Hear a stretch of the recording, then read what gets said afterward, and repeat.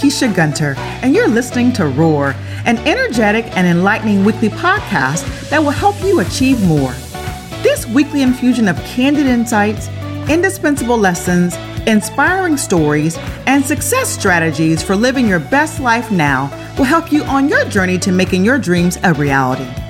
My experience as a Fortune 50 business and tech executive has led me to meet some pretty amazing people. On Roar, I share real talks with top executives, thought leaders, luminaries, authors, and entrepreneurs who are passionate about building the next generation of inspired, empowered, game-changing leaders. Are you ready to fear less and move into your dream life? Let's roar.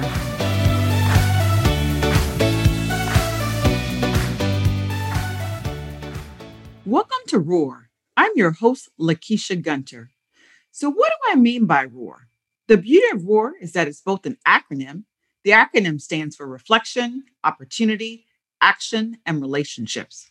And it's an action. We are all born with it, a hidden power inside of us. It is a fire that is often suppressed by fear. That power is your ROAR, and it's waiting to be unleashed. Today, I want to talk about innovation, innovating your way to your best life. Yes, Life 2.0. Innovation is a big word in the workplace. You hear it so often that it may seem like a buzzword, but it's much more than that. From AI to machine learning to aging workforces, right through to the disruption caused by having up to 5 generations in the current work environment. So disruption is rife. It is all around us. It isn't going anywhere. Companies get disrupted every day, and so do people. What we all experienced in 2020 with COVID-19 is a great example of this. Most companies have a corporate innovation strategy to minimize any disruption to their business, and so should you. We all need a personal innovation strategy that ignites our dreams, our passions, our careers, and ultimately our life. This strategy can help you navigate your way to your best life. It's time to innovate, innovate, innovate. My guest today knows all about innovation, from technology innovation to career innovation to driving innovation in every aspect of his life. He is a true example of Life 2.0. Who am I talking about? Well, I'm excited to share Steve Brown. He is a futurist, an author, entrepreneur, and an advisor with over 30 years of experience in high tech. Prior to building his own consulting business, he was Intel's chief evangelist and worked in Intel Labs as a futurist, where he imagined and built plans for a world 5, 10, and 15 years into the future. After leaving Intel in 2016, he built his own company, Possibility and Purpose, LLC, which helps businesses to become more innovative, more resilient, and ultimately more profitable. He helps companies understand the full potential of technology, including AI, blockchain, sensors, and augmented reality, and then embraces those technologies to fulfill their corporate purpose in exciting new ways. Drawing on his many years of experience driving business innovation and change within organizations, Steve inspires people to think beyond the current situation and reimagine business, work, and our lives for the better. Of course, he's been featured on CNN, BBC, Bloomberg TV, ABC, Forbes, Wall Street Journal, Wired Magazine. The list goes on. He's a highly sought after speaker, author, and futurist. And of course, he's written a book. His latest book is called The Innovation Ultimatum: How 6 Strategic Technologies Will Reshape Every Business in the 2020s, which is a how-to guide on digital transformation and innovation. And he launched that book. He published the book in February of 2020. And we're definitely going to be talking about his book today. I met Steve when we were both working in Intel Labs, and he has helped me tremendously. He's helped me reimagine my career. He's helped me with every team that I've been a part of, really coming in and helping us to think differently, more creatively, more innovatively. And you had an opportunity to hear Larry Shoup on the podcast, and Steve and Larry were partners in crime at Intel in a good way. And I can't tell you how many times I've just tapped into their just expertise. And one of those situations where both of them helped my team on our innovation journey as a software development organization. And because of that partnership over the years, we were awarded Intel's highest software recognition. And so just super excited to have him on the show today. So without further ado, let's welcome Steve to the show. Welcome, Steve. Thank you, Lakeisha. I am so happy to be here. Well, I am thrilled. I've been looking forward to this all week long. We've had an opportunity to just work together over the last 10 or so years. And so I'm just excited for this this journey that you've been on, right? Starting from Intel as a futurist, you continued on in industry, you've written a book. So we've got all kinds of good things to talk about today. I'm looking forward to it.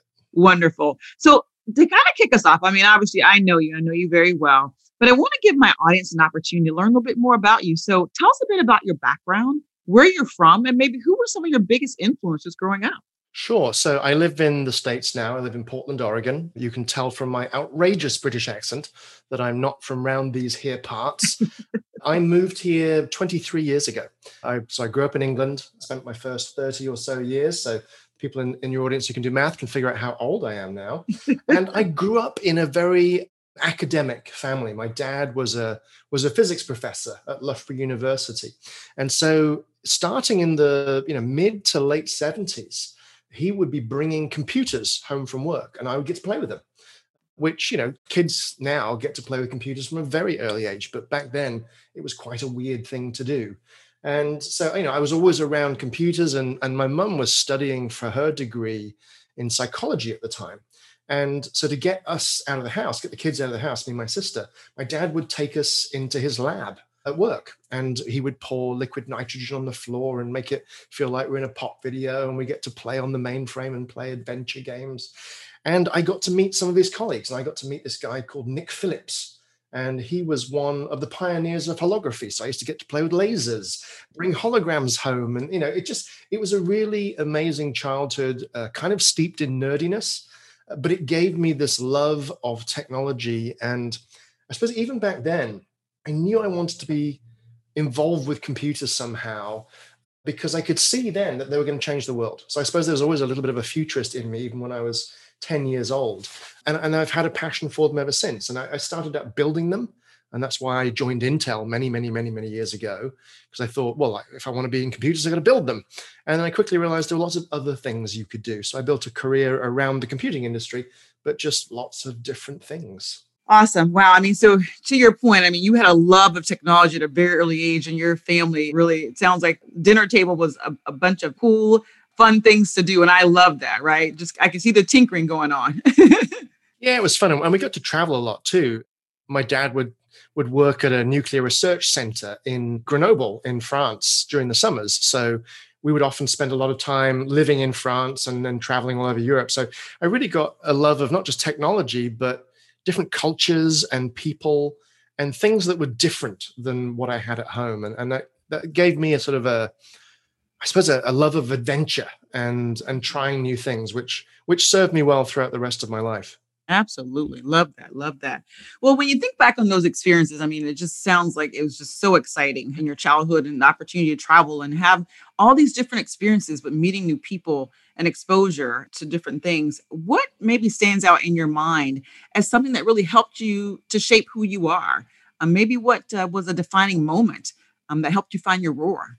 It's going to sound weird, Lakeisha, but I think I already just sort of painted myself as this nerdy child who was into bits and bytes and technology. And I was kind of quiet and a reader and introverted. And a friend of mine said, hey, you need to come to this youth club with me. And so I went to the youth club and I found that there was, a whole DJ set up there and nobody was playing music. So I started I just took it over and became the DJ at this youth club. And then when I went to college in Manchester in the mid 80s, I became a resident DJ in the nightclub there. And I helped put on bands and ran the Film Society. And I discovered this love of entertaining people and making them. It wasn't that I wanted to be the center of attention. I was the type of DJ that hardly ever said anything on the mic. I just loved that the choices that I made, the records that I picked, the order that I played them in, the choices I made for the lighting, all of it, I could manipulate's the wrong word, but I could build this sense of emotion in the room and make people deliriously happy. And that for me was this defining moment of, oh yeah, I live for this. This is what I want to do. And that's why I do what I do now when I'm on stages is it's not about, hey, look at me, I'm on a stage at all. I'm looking at the audience and I live for that moment when I see something I say clicks in their head and they're either inspired or the penny drops or they have a breakthrough moment and they shift their thinking. That's what I love to do. That's where I found my roar. I love that. I love that. Yeah, as you were talking about the DJ, really what came to mind was creating an experience, creating an environment, really where people can just be their happy selves, right? You wanted them to just experience the moment in a good way. I love that. And how it's just transitioned to really every aspect of your life. I mean, I recall taking a class from you at Intel, and right now the name escapes me, but you guys focused on really how we connect, when we communicate, how we actually can just connect. And you talked about the power of improv in that moment, really, and making sure that you can find ways to invite the people that you're talking to into the dialogue and making sure that they walk away with something, right? They're just not sitting there just looking at you like a blank stare, which is what you're saying. As you guys speak, you want to make sure you connect. Yeah. Well, and as the great Larry Shoup says, one of your previous guests on this podcast, when you're a great MC at an event or a presenter, the first lesson is it's not about you, right? It's about the audience and about making sure that they get what they need out of it, and what you get out of it is secondary, at best.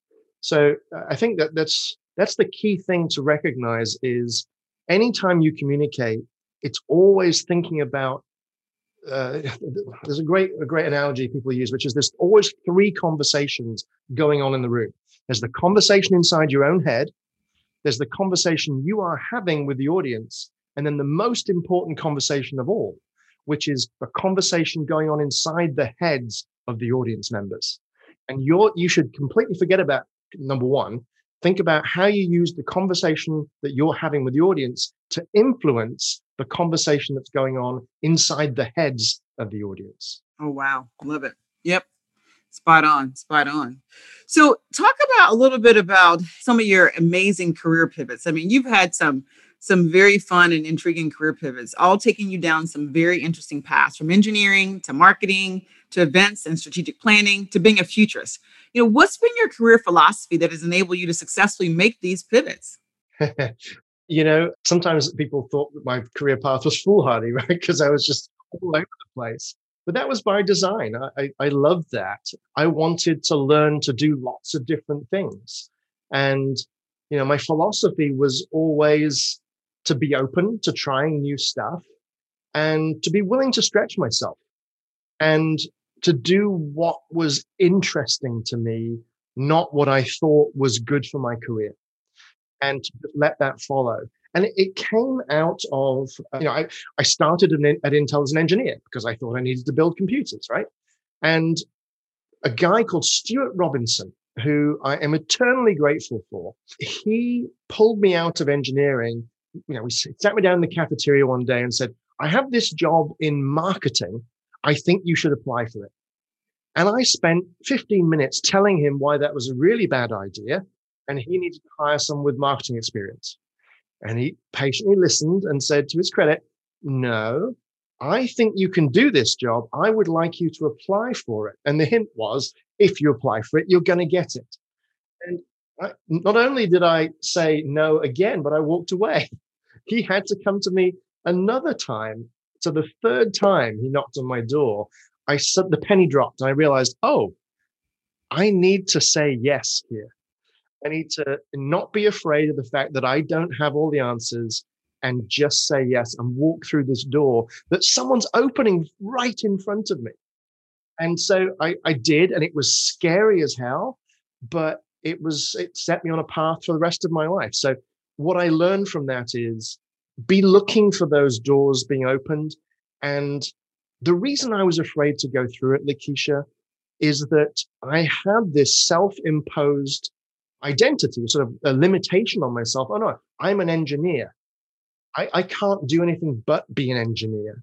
And giving yourself that freedom to say, I'm going to allow myself to potentially fail, but I'm going to give it my best and step out of my comfort zone and, I took advantage of his faith in me. He had this great faith in me. And I'm so glad that I did.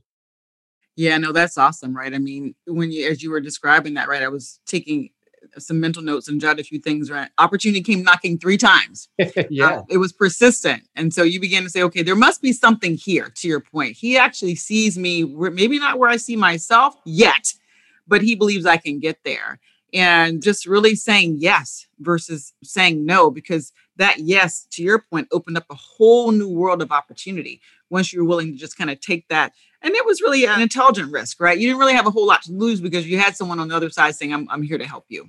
Yeah, it was an easy yes, or it should have been, but it wasn't because of those constraints I put on myself. And I've managed many people over the years, and I'm always looking very carefully to see what constraints are my employees putting on themselves, and how do I help them break free of those so that they can, be the most they can be. I love it. And the other thing you said was, I was looking for things, giving myself the freedom to explore things that I was maybe interested in, but it may not have been good for my career. That is something that many people struggle with, right? And so it's interesting. I should be willing to take this path less travel versus, you know what, I'm an engineer and I've got to stay the traditional course. Give me a thought around that. I suspect it comes down to needing to step back and define what success is for us. Right? Success is different for different people. For some people, success is, hey, I'm going to start out in sales. I'm going to be a junior salesperson, then a middle range salesperson, then a sales manager, and then a district manager, and a regional manager, and a country manager, and there's this very sort of vertical path through the organization, and it's about gaining seniority and power and probably money that comes with it. That is one definition of success. And for some people, that absolutely works for them. Great. That was never my definition of success. My definition of success was, make enough money to, be able to enjoy my life. But it didn't need to be lavish, and to do things that interested me, and to think about myself almost like building out a portfolio of skills. So once I'd learned enough about marketing, I learned about a different sort of marketing. And then I went into events. And then I thought, well, video production looks interesting. I'll learn about video production, and on and on. And what it did was, when I left Intel in 2016, what I found was I had this portfolio of skills that set me up to start my own business, because I knew how to do sales and marketing and engineering and promotion. And I can be good on camera because I've been in front of and behind the camera. I've done PR, all of these skills that I didn't realize I was putting all these arrows in my quiver. But that's the way it ended up being. I love it. I love it. I mean, it just kind of piggybacking off of what you just said, right? I mean, a lot of us have our dreams, we have goals, that things that are super exciting and interesting to us, but maybe not be mainstream. And so to that point, we'll tend to turn away from those things, right? Because maybe the world won't applaud it or whatever. But you haven't done that. And so I want to talk about, to your point, you've been willing to explore the things that you wanted to do. When did you first dream of becoming a futurist? And maybe go back to that moment and maybe tell us what maybe some of the voices were in your head that maybe were saying, I'm not sure folks are going to understand this, or, what was that process like for you? Honestly, it was a bit of luck. So I had this role at Intel, which was chief evangelist. So which is a kind of a weird term of art in the tech industry in particular. What it means is I would spend time traveling around Intel sites, helping Intel employees understand, where is the world going? Where is the world of tech going? Where is Intel going? And therefore, where is their career going? And trying to connect the dots for them and tell those stories. It was very forward looking. And Brian David Johnson, who was Intel's futurist at the time, was going on sabbatical, and he'd seen me do my thing and thought, well, this is pretty similar to what I'm doing. And he invited me to cover for him. And so I had learned by then, thank you to Stuart Robinson, to say yes, even though I thought, I don't know how to be a futurist. And I covered for him for 3 months. I loved it so much and was successful enough that when he returned, I was asked to be Intel's second futurist. And we worked alongside each other. So that's how it happened. It was just another say yes. And, I didn't really know that you could earn a living as a futurist. I love it. I love it.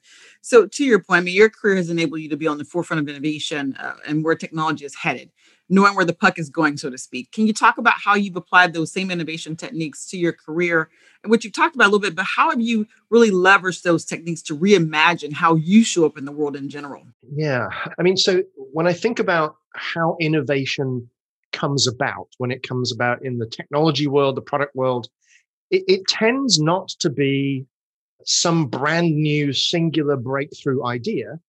It often comes from the creative combination of two halves of two old ideas that are being put together in a new way that's never been done before. And so, to me, you could look at your career in the same way. How can you combine skills that you have in new ways? And, back in the day, this is probably 20 years ago now, almost, I was looking for a change in my career. And I saw this job. I mentioned video producer earlier. I saw this job posted at Intel for a video producer. So I applied for it. And during the interview, they asked me, well, do you have any video production experience, Steve? And I had to honestly say, well, I've made a few little crappy videos of my own when I've been on vacation, that sort of thing. And I dutifully showed them. They looked at me like, really? You're wasting our time. But what I sold them on was I said, well, okay, hang on a minute. You're going to hire a video producer to make videos about Intel, and you're going to hire somebody with video production and then teach them all about Intel and Intel technology. Well, that's one path. Or you could hire me. I know all about Intel, and then you can teach me about video production, something that you know how to do, which is going to be easier for you. And, I saw that it hit them and they went, and actually Larry Shoup, your previous guest, was the hiring manager. And he sat back and he said, you know what? Let's do it. And that's how I ended up working for Larry. And so I would encourage you, all your listeners, look at your skills portfolio that you have, figure out what you're missing, and then work to build them out over time, the same way you might develop a product portfolio and add features over time. Think of yourself as a product and figure out what new features could I add to make me even more effective in the workplace as a communicator, as a collaborator, as a creative thinker, and invest in the skills that are uniquely human. Now, I'm a futurist, so I'm spending a lot of time thinking about how automation, particularly AI, robotics, those sorts of things, will transform the workplace 10 or 15 years from now, in some cases 2 or 3 years from now. And so I always encourage people to double down on the skills that are uniquely human, like creativity, collaboration, critical thinking, and so on. Wow, that is powerful. I love that. Love that. Many times I've heard think of yourself as a business, the same thing, but I love think of yourself as a product and what are the features do you need to add, right? Oh, I love that. And really the human features, right? Those creative features, thinking, things that you say that really make you uniquely human, that makes you stand out more. Right. Love it. Love it. So disruption is everywhere, right? And innovation is always at the forefront of that. What are some key steps to drive innovation? What do you think are some key steps that we should be mindful of as we look to drive innovation in our careers? Well, the first one I think, again, is inspired from the way that I think good product innovators work, which is they're always looking for external inspiration in the world, whether it's in nature or in different industries or the way people are changing their habits and their lives. Right? You need to be looking very broadly for inspiration. And I think the same is true in your career and thinking about yourself as a worker. We need to, all of us, understand where the wind's blowing inside your company, in your industry, in business in general, and globally in the world. And if you're not paying attention to those sort of macro trends, which way are the currents moving in the oceans, you're not going to be able to navigate them as well and make the smaller decisions, smaller, they're big for you, but smaller in the grand scheme of things for the world or for your company or for your industry. You're going to make those in a much more informed way if you're spending time to look around. So don't just be thinking about what's happening on your team or in your division. Look much more broadly at the macro trends and make relationships, build relationships with people in different parts of your company, in different parts of your industry, in different parts of other industries. Build those connections so you have that broader perspective. And I think the other thing I would say, Lakeisha, is there's a lot being talked about lately about becoming a T-shaped person. And that means someone with deep domain expertise in one area, but then an ability to think about things broadly across a wide range of topics, but just at a sort of shallow level. I think we're moving more to an era of pie-shaped people. So as in the shape of the symbol pi, not as in a slice of pie. Right. That's But true. a pie-shaped person who's gained a second or even a third domain expertise. Like if I think about the people who will be most in demand in the future, it's people who can straddle domains and bring those together. I'll give you an example. The future of healthcare is going to be shaped by AI, particularly in the world of diagnostics.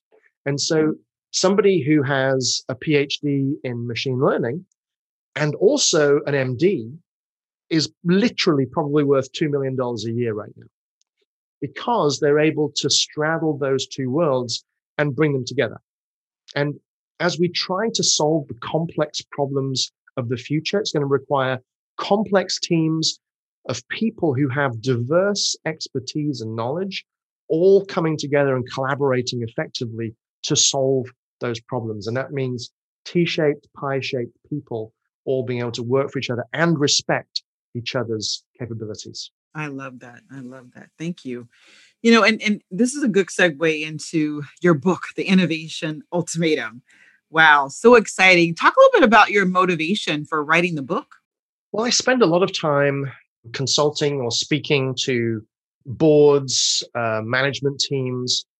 And over the last few years, it became increasingly apparent that the gap between the speed of technology development had outstripped many leaders' ability to understand the implication of that same technology to their business.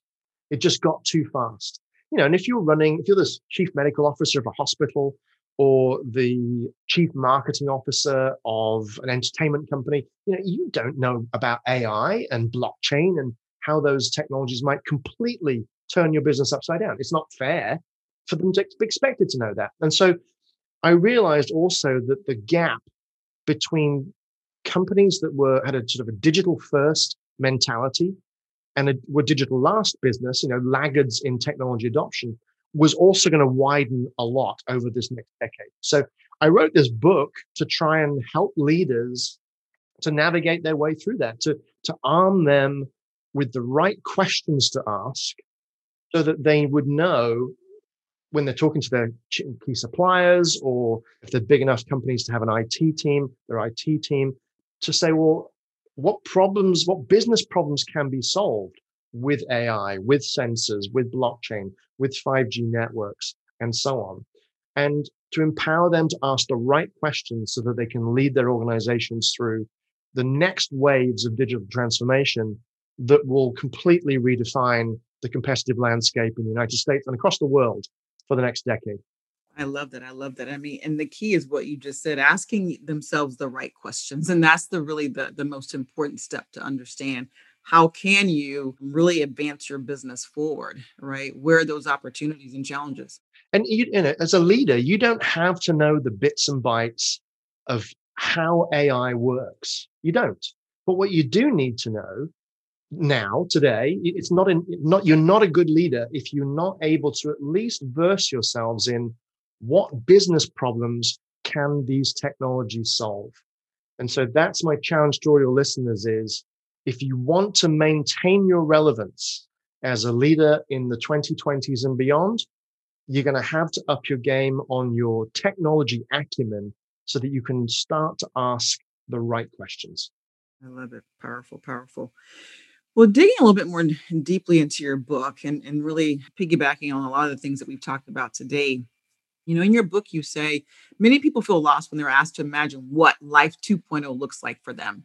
I mean, you ask us to think about our own career, and if someone snapped their fingers and all jobs that, the jobs that we were in and jobs like it, they disappeared very quickly. You asked us to think about what if all of my experience and my skills training that I built over this 10, 20 years were suddenly irrelevant, what would I do? That's a scary thought, Steve, but I'm glad you asked me the question so I could think about it. So, I mean, when you think about the future of work and that question that you ask us to think about, what can we expect or how can we make certain that we have the requisite skills to stay, to your point earlier, to be indispensable? If you can be this way, disruption proof, so to speak. How do I make sure that, when things are being disrupted, that I'm still a mainstay? Yeah, I think there's a couple of things. So one is, you need to be adaptable and agile and willing to learn new things, which can be scary for some people because it hits at their identity if they have to admit that they don't know something. But you have to be willing to know that this is a constantly evolving world, and we're going to need to constantly be learning to stay relevant in the workplace. So be constantly learning, developing your skills, particularly your listening skills, so you're learning all the time from other people. Have tenacity and grit so that when you are given these challenges, if I just stick with it, I will make it through. You're not the only person that's maybe going through a difficult time of transition, and everybody gets through it, if you stick with it long enough. And really focus on building the skills that, as I mentioned before, are robot proof, the uniquely human skills that will never be automated away. And very typically people talk about the 4 C's, which is creativity, collaboration, critical thinking, and communication. And that fourth one is really important. Get really good at communication, because communication is your superpower. It's what gives you influence in the world. It's what allows you to influence your boss to get more funding for your program. It's what lets you influence your customers to get them to be excited about your product. Right? It's all about influence. Become a communications guru, put more tools in your communication tool belt, get really good at that. And then I think no matter what your field, make sure you are proficient in technology, not just the leaders. You need to just know a little bit about these technologies that I talk about in my book. Make sure you understand them, what you can do with them, and learn to embrace them. Because I think the people that push back against them and resist them are the ones that will be quickest moved out of the way of them. I love that. Wow. Spot on, spot on. Right now, with so much uncertainty that we are experiencing today, much is being said about the need for all of us to really cultivate resilience. And I know you talk about this quite often. Is there a recipe or a set of practices that you've seen work for building resilience, either in the corporate culture or just as an individual kind of living in this sea of complexity that we're all facing? That's a tricky one. To me, I think this time that we've just all lived through and are still living through, nature sent us all to our rooms to think about what we'd done for a bit, right? As a society, we all were cooped up in our homes and still are to a large extent. And I think it's caused people to reflect a lot on their priorities, the fragility of modern life, the importance of things in their lives that perhaps they weren't prioritizing as much as they should, like our health and relationships and, all those sorts of things that we sometimes gave lip service to and now are really cherishing. So to really to use this time to think about how do we build resilience in our own lives. And that's everything from personal resilience, which means sort of good mental health practices, getting plenty of exercise, communicating well with others, listening to others, having others listen to us when we need them to, building those relationships that allows that to happen. But I think building resilience in terms of your career, other than building skills to keep you relevant in the workplace, is also about identifying your own personal why. Why do I show up to work? What is important to me? What is it that I need to get out of the workplace? And what is it that drives me? I mean, yes, we all need a salary and pay the mortgage and those sorts of things. But what is my personal why? And if you can keep focused on that and not on your identity as this kind of worker bee, then it gives you the freedom, I think, to try other things that still allow you to practice that same why in a different way. So to me, that gives you resilience to find flexibility because it keeps that same anchor. You're not anchoring your identity on, well, I'm a financial controller. You're anchoring your identity on, well, my purpose in life is to help an organization to better organize their finances. Are there other ways you could fulfill that purpose? So to me, that's a good way to build resilience, is to focus on answering your personal why. By the way, you didn't ask, but I'm going to tell you, my personal why is I'm here to help people, organizations build a better future for people. That's it. That's why I'm here. And I could do that by standing on stage and talking about stuff. But there are many other ways I could fulfill that same purpose. And that gives me career resilience and a willingness to show up in many different ways in service of that core humanistic purpose that I hold dear. Absolutely. Certainly foundational to your point, to establish your why. And because that's going to be your North Star, when things are crazy and chaotic, that's what you point to. So love that. Love that. So, I mean, you're a highly sought after speaker, advisor, consultant, because your message truly resonates, Steve. It resonates and it hits home with companies and leaders. So, an interesting question I want to ask. So if you were hiring yourself 10 years ago to advise a younger version of you on how to become the best version of Steve Brown, what advice might you give him? Oh, that's a good question, Lakeisha. Let me think about that. I mean, it's kind of a what do you know now that you wish you'd know then question, right? A lot of the things that I did, I don't regret. There was some serendipity in what I did. I was just sort of lucky that things worked out a good way. I think it would just be to have more confidence that it would all work out and to just keep following the path I was on and trust that it would work out. I'm not a believer in fate or any of that, but I think if you work hard, if you make good decisions, usually it pans out, and to have a bit more trust in that. And I think there were times when in my career when I wasn't confident, and that can lead you to behave in a way where you try and project to others that you're confident, and it comes across as arrogance. And I think that was probably the one thing that when I look back on my career, a great guy by the name of Mike Green at Intel called me on that once and said, "You come across as arrogant to some people." And it hit me in the face. It was just a major slap. And it caused me to really go away and reflect. As I thought about it, I realized, I'm behaving that way because I lack confidence. And so I wish I could go back and give myself that confidence now and caution myself. It can stray into that realm of arrogance if you're not careful. So that's pretty personal. I just revealed that, but that's probably the honest answer. Well, and I think, to your point, I'm thinking, wow, this is a good reflection moment, right? So what are we projecting, right? And if I'm projecting confidence, is it being received in the way that I want them to receive it? Because to your point, I think if I got that feedback, I would have received it just as you did and really been reflective, just as you just saying, well, man, did I come across that way? So I think I love what you said, because it's as leaders, we need to pause at times and say, okay, how am I coming across, right? How am I being perceived? How am I being received? And if it's not what I want, then, let me do a little bit of reflection and make the adjustment. So I appreciate the vulnerability that you shared there, because I mean, hopefully our confidence.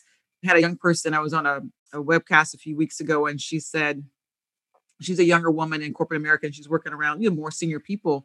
And so the question was, how do you navigate that? And she said, well, you know what? I just, my confidence demands respect, but in a good way.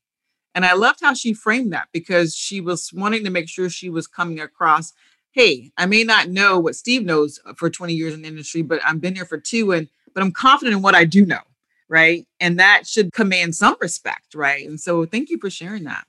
Yeah, my pleasure. And I think, it's one of the things I find most attractive as a quality in other people is quiet confidence. People who are confident so they don't have to sort of overstretch and try too hard and dominate conversation, this sort of thing. So yeah, it's something I really admire in people. And as I reflect back on my career and think about those times when, because it's a consequence of taking the career path I took, is that you do feel stretched and out of your depth and like a charlatan. And, to be able to quietly navigate through that without, stepping in outside those bounds and faux confidence can come across as arrogance. So yeah, it's a good lesson to learn. Love it, love it. And so, your book title is Innovation Ultimatum. So tell us a little bit, what is that, right? And I know previously you mentioned a little bit about those 6 strategic technologies that you shared in your book. Love you to unpack those a little bit as well. Sure. So the Innovation Ultimatum, the title of the book is referring to two sides of the same coin. So the first one is, think of it like the stick side. There's a carrot and a stick. The stick side is the competitive imperative, which is, if you don't innovate, I wouldn't go as strongly as saying innovate or die, although I do say that in the opening of the book.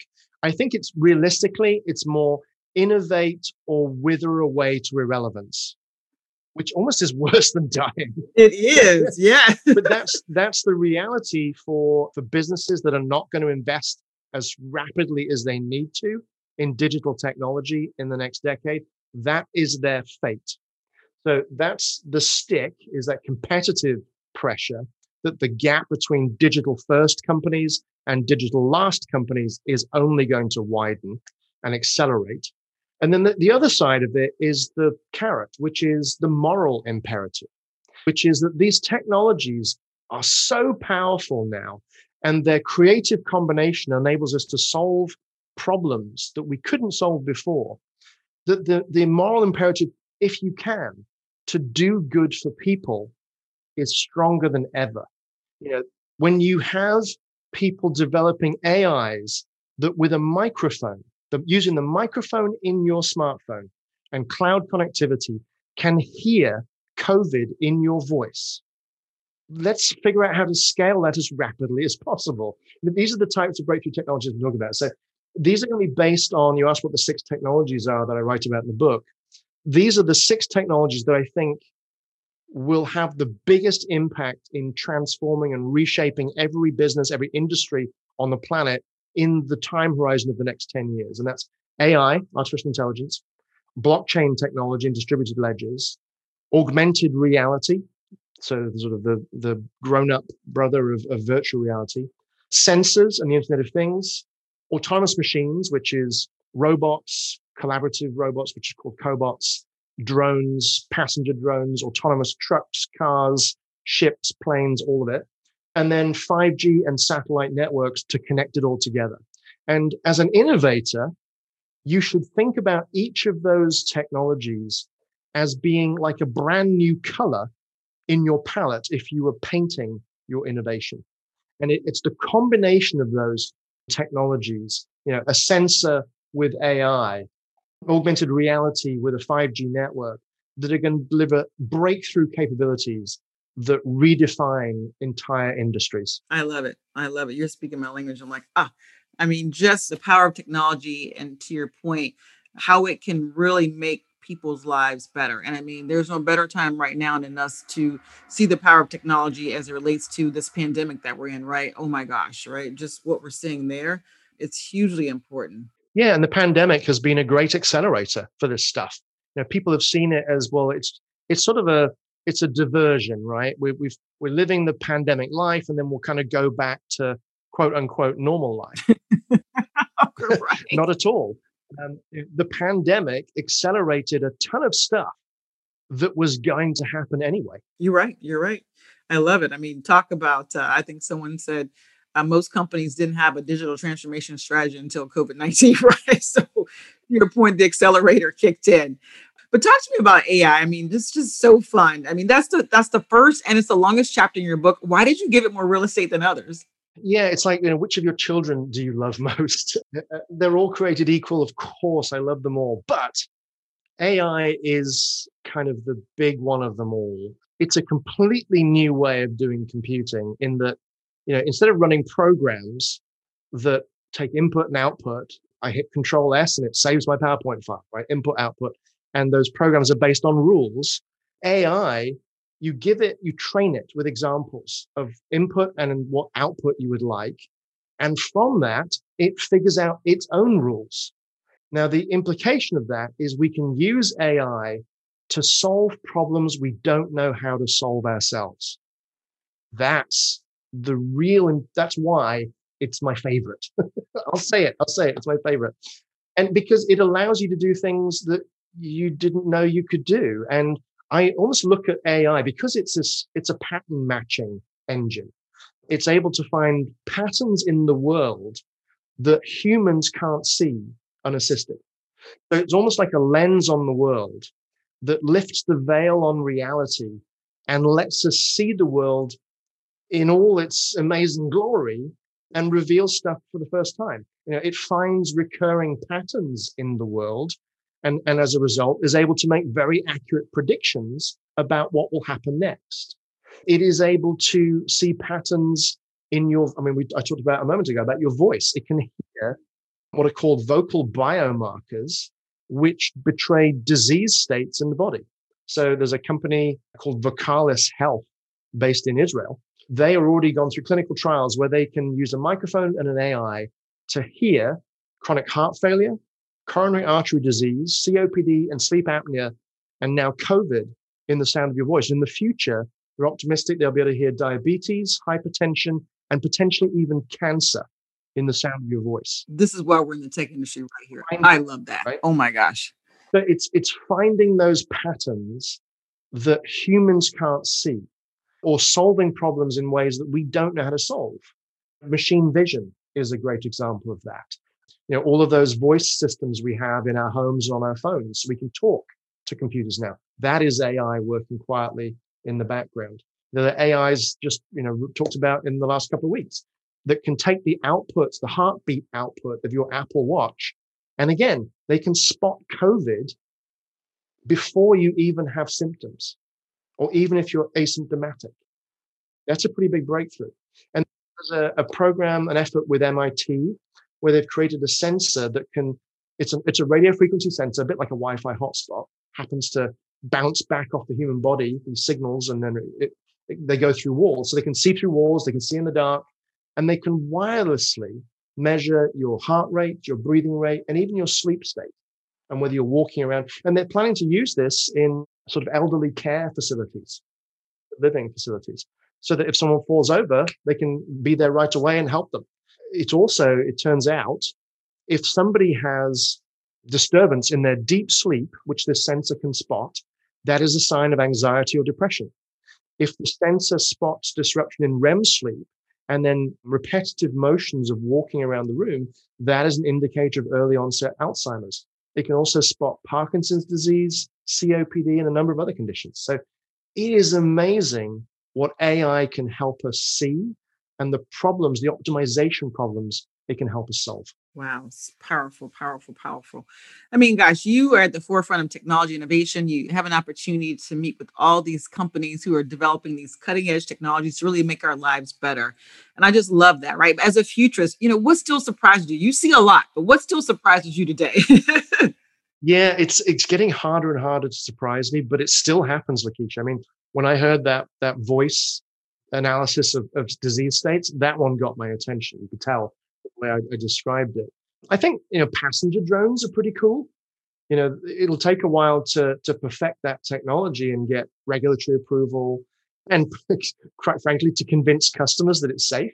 But, that could really change the way that humans get about. Think about if you're in Manhattan and that horrible journey you have to take in a cab to get to JFK or LaGuardia, doing that in 8 minutes and for not much more than the cost of an Uber ride today. Yeah, that sounds interesting. Sign me up.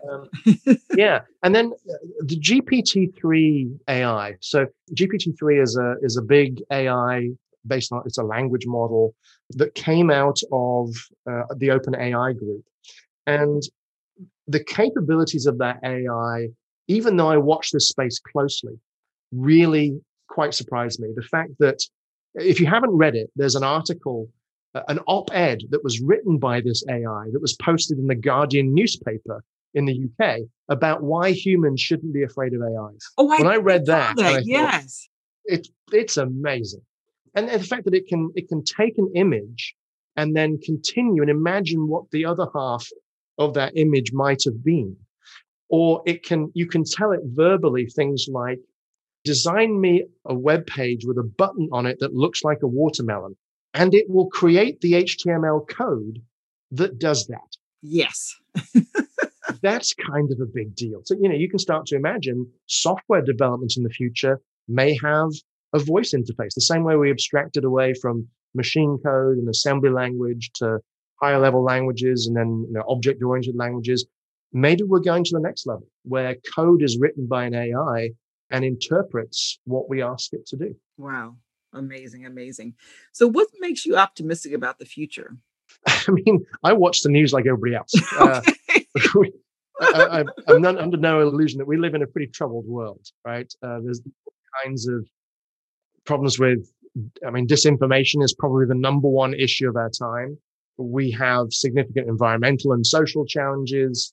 We're divided between neighborhoods and neighbors and friends. And, we have significant issues with regards to systemic racism. And the list goes on. We could just talk about that for a whole podcast. I'm an optimist by nature. And I live in the world of technology, and I'm smart enough to know that technology is not a panacea, and it's not going to save us from ourselves, right? That we have to do that ourselves. But I think technology and these powerful technologies I write about in my book, they give us the tools to solve some really big problems that we couldn't solve before. And that's what gives me hope, in part. The fact that there's probably one of your listeners right now, they or a family member may have their lives saved by a drug that is co-developed in partnership with an AI. That kind of stuff gives me hope. The other thing that gives me hope, Lakeisha, is young people, quite frankly. It's traditional for the older generations to look down on the younger generations. And, back in my day, we didn't behave that way, all that bullshit. Right. No, millennials, Generation Z, and the new generation behind them, Generation Alpha, they have a much greater empathy for other people. I find them to be a lot less fatalistic. So they are willing to do the hard work to try and make change in the world because they're not willing to be told it's not possible. They're not willing to say, it's predetermined, I can't do anything, I'll just sit on the sofa.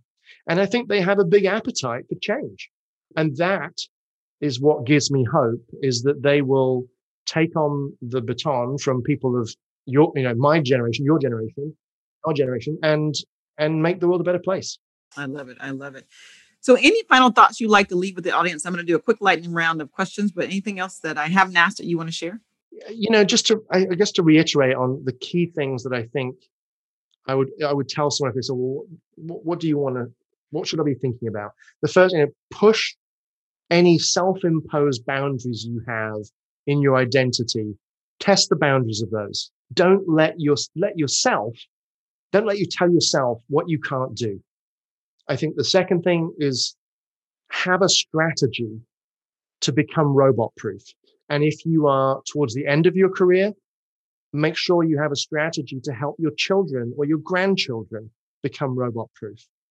And then everybody, I'm sorry if you're sort of afraid of tech or not interested in tech. I'm sorry, it's 2021. It is time to get more tech savvy, and you need to start today.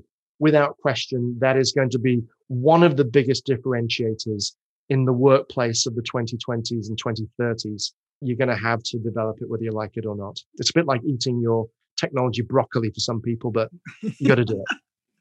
It is definitely good for you, right? And you can make it taste real good. You really can. I promise. It won't be as bad as you think. Well, listen, I want to just make sure before we get to our lightning round of questions that they know how to reach you, right? So, and for one, they've got it. You got to get the book, right? I think the book is something that every person needs because for one, it's going to help them understand truly where the puck is going. And as you've got kind of outlined the technologies and the trends, but also really help us stretch our own thinking of our own, any self-imposed boundaries, as you said, but also how to innovate in my career. So give us a couple places that we should be following you on the platforms. Where should we be following you at? Well, you can find me on my website. You can't see me right now, but I have not a hair on my head. So Bald Futurist, BALD, baldfuturist.com.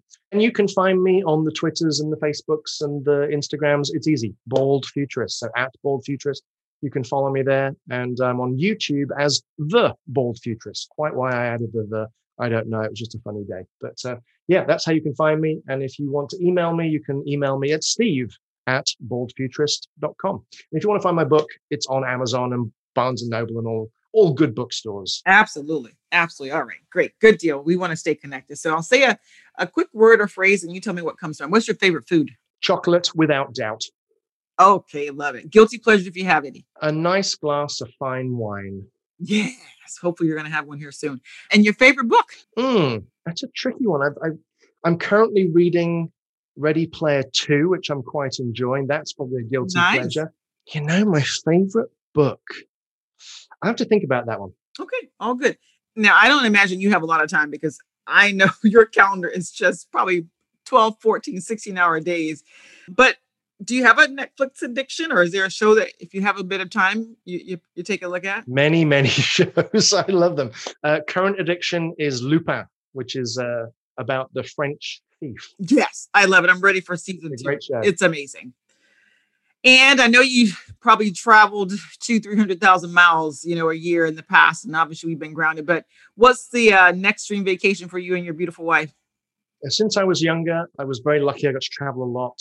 And so I now have this thing where I always want to travel to more countries than my age. So a dream vacation for me is just hitting a new country. This year, I'm hoping to get to Croatia and Hungary with my lovely wife in tow. And we're going to try and enjoy ourselves despite the world being ravaged by pandemic. I know that's right. Well, listen, it has been an absolute joy and pleasure having you on the show. Thank you, Steve. Lakeisha, I love you to bits, and I thank you so much for having me on your podcast. A real joy to talk with you, as always. Love it, love it. Love you dearly. Thank you so much. We'll be chatting soon. Okay. See ya. Bye.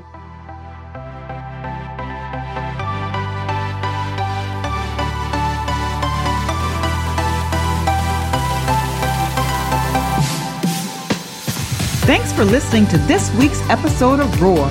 Tune in next time for more awesome talks with people at the top.